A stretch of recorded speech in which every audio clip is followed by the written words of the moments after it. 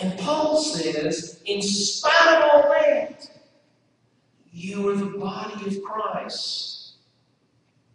I confess some days I wonder how God puts up with us at all. So at the same time, here we are, the body of Christ. But you have to give Jesus credit. He knows that we're called to be salt and light, and yet Jesus doesn't smooth over our warts and our blemishes. In today's gospel lesson, Jesus doesn't say, you're not a true church if you have disagreements, if you have arguments, if you get in fights. That's not what he says. He says, there will be disagreements, there will be hurts, there will be wrongs committed in and on behalf of the church. And when that happens, you got to care enough about sisters and brothers to respond and do the right thing. Wow. And that's a word to the church, and it's a word to me, and maybe it's a word to you. Because I confess, there are plenty of days when I'm guilty of saying, I wish we could just get beyond all the squabbles and the arguments and meetings and get on with the real business. You know, the real business of the church. But it may be that learning to forgive and get along with each other is the real business of church. Maybe that's a part of who we're supposed to be. The easiest thing in the world would be to take the difficulties and sweep them under the rug. We do that so well. We pretend we're not hurt or we have not hurt. And we ignore it and we let it go. But Jesus says that doesn't work. You're doing a disservice to all your fellow believers and to yourself. Let me tell you a story. At first, she said she never intended to hurt anybody's feelings. You know how that goes, don't you? Alice was drawing up a list of leaders to help with the fall program for missions fundraising. And she decided that this year she was going to leave off Anne. Now, at first she said she did it because she wanted you blood. Later, when she was pressed, she said, well, you know what? Anne's been running this thing for years, and people are just sick and tired of it. Well, some folks in the church said, well, who's sick and tired of it? We didn't really know that. But... So, Anne responded the way we often respond. She got her feelings hurt. And she stopped doing things, and then she got mad. And she began to talk about Alice, and began to say how unfit she was to be a part of the church and be a leader of anything. And as matters often do with the church, it went from bad to worse. And people began to choose up sides. And you know what happens in churches when they begin to choose up sides? Boy, does it get ugly in a hurry. And so the matter continued through the winter and the spring and the summer. And they came down to fall, and they were sitting in a worship service, something like this one, on the first Sunday in September, and they got to this lectionary passage from Matthew, and when it was read, Anne sat bolt upright in her seat. And she looked around because she knew everybody in the place thought they were addressing her. You ever felt like that in church service? Of course, it weren't. That's what she thought. And she nervously looked around at others. The Bible was speaking to her this time. And so she began to pray about this. She knew she'd been wrong the way she thought she had been. What was she going to do? She didn't know how to confront Alice. So she sat down and she wrote a letter so she could get it said just the way she wanted to. And she asked Alice if they could sit down and talk. And they did. And they cried together. They apologized to each other together. And then they went back to church and they let the church know that they had resolved this conflict. I know it doesn't always work out like that, does it? Most of the times, we don't behave that well. I know a church in this presbytery, and I won't tell you the name. I'm coming off of being on a commission where we served as its session. But this little church decided it would move from the place it was to a place of higher visibility. And that was great. We had no problems. Built a beautiful little building. Everything went along just well for a while. And then a few years ago, they decided they needed a new bathroom down in their basement in their fellowship hall.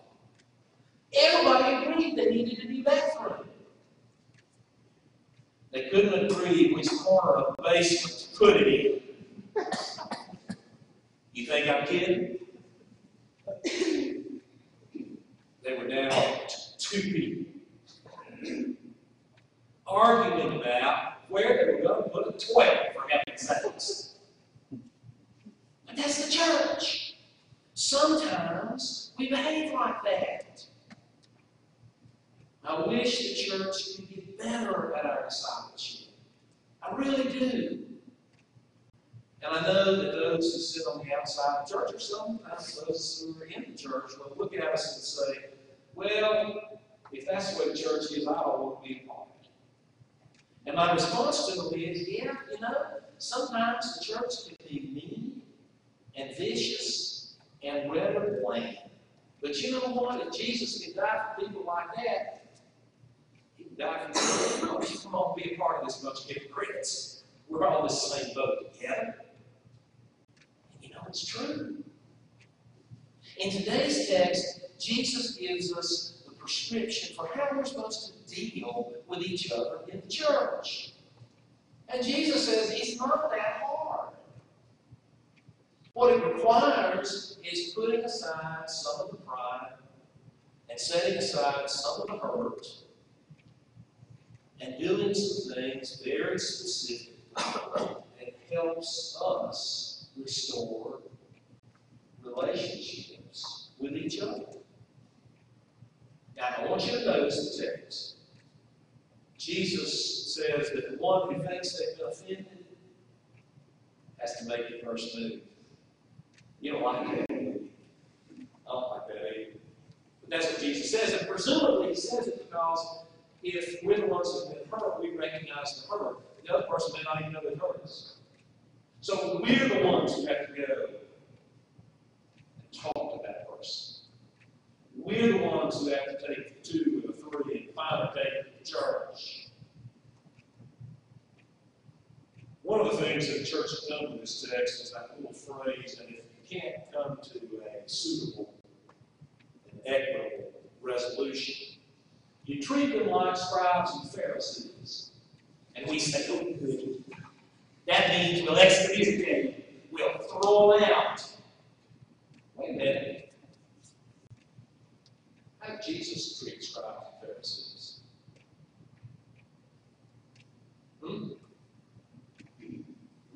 If Jesus can treat scribes and Pharisees as people worthy of His concern, then it may be Matthew's telling us that when we have that kind of spat in the church, rather than throw them out, we treat them as people for whom Christ died. Whole different thing. We love to close it with this text where 2 or 3 are gathered in my name, there I am. We like that. We like to think that when we get together and pray, Jesus is there. When we get together and we're in a group of people that are compatible and companionable, Jesus is there. Well, those things are true. But look at it in the context of Matthew, where 2 or 3 are gathered in my name. That's 2 or 3 who have been in conflict with each other and who now are resolving the conflict. There I am in the midst. Wow. What a change.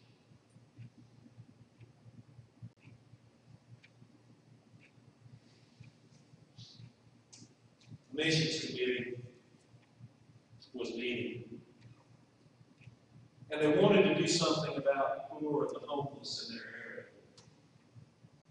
And so one member, and we'll call her the food, shelter, and clothing person, really was pushing hard for the church to provide a place for that to happen. Another fellow on the committee, we'll call him the evangelical person, said, well, that's fine. We got to also preach the gospel to them. And in this committee meeting, they began to go at each other.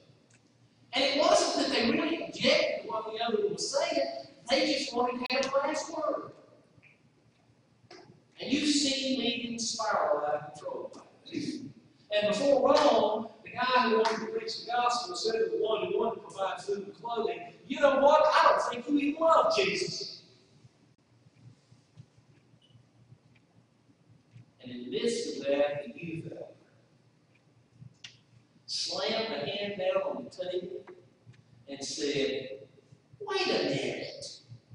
We're supposed to be disciples of Jesus, and we're going to talk and act like this to each other?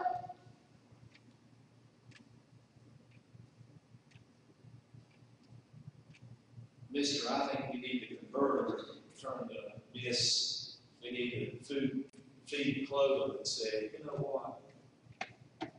I don't really believe you don't love Jesus. And I'm sorry I said it, because I was wrong. You know what I think? I think that's exactly the spot where Jesus starts smiling. Because that's where Christians began to act the way we have been commanded to do. Remarkable, isn't it? And yet absolutely vital for who we are. We are these poor, messed up, bickering, trivial people struggling to be Christian. And that's the form God takes to do His miracles in the world. It's great mystery. I don't know why God would choose to do it that way. But God didn't ask me. He just said, this is the way we're going to do it. Isn't that remarkable?